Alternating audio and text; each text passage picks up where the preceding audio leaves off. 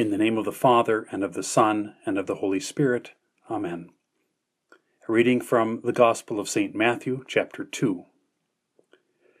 Now after Jesus was born in Bethlehem of Judea, in the days of Herod the king, behold, wise men from the east came to Jerusalem, saying, Where is he who has been born King of the Jews?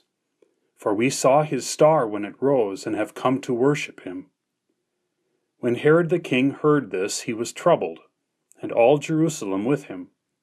And assembling the chief priests and the scribes of the people, he inquired of them where the Christ was to be born. They told him, In Bethlehem of Judea, for so it is written by the prophet. And you, O Bethlehem, in the land of Judah, are by no means least among the rulers of Judah. For from you shall come a ruler who will shepherd my people Israel. The stars have shone in the sky since the fourth day of creation. And since then they have been given for all mankind to be used for signs and for seasons, for days and years. But the star that led the wise men out of the east had not shone like this before. Or at least no one saw it before. But at the birth of the Christ child, this star was a sign to these sage travelers, and they followed it to find him.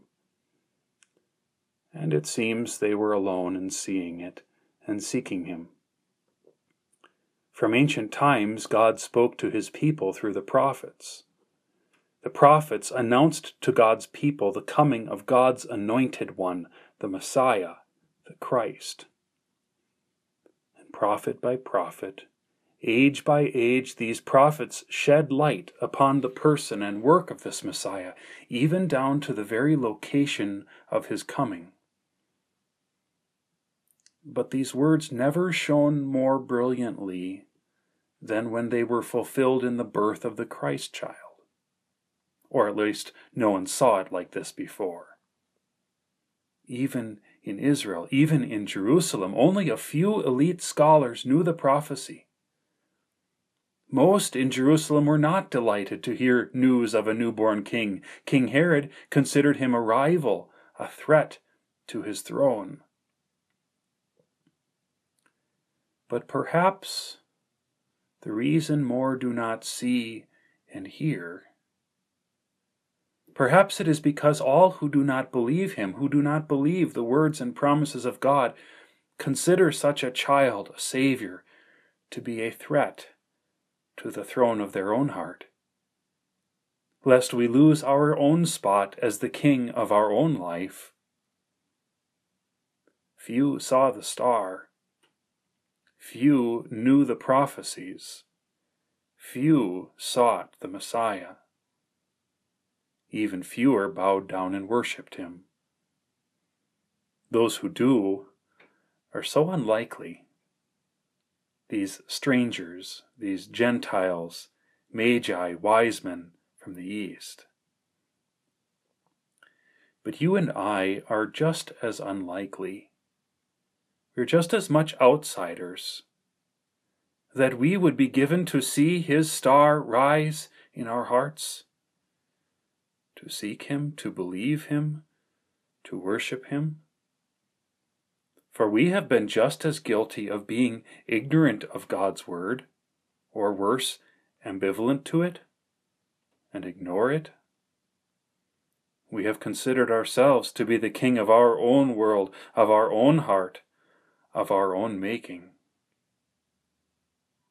And yet here we are on the Epiphany of our Lord. And how lovely shines our Jesus for us. For we know where to find him, not in Bethlehem, but in every house where his word shines and sings.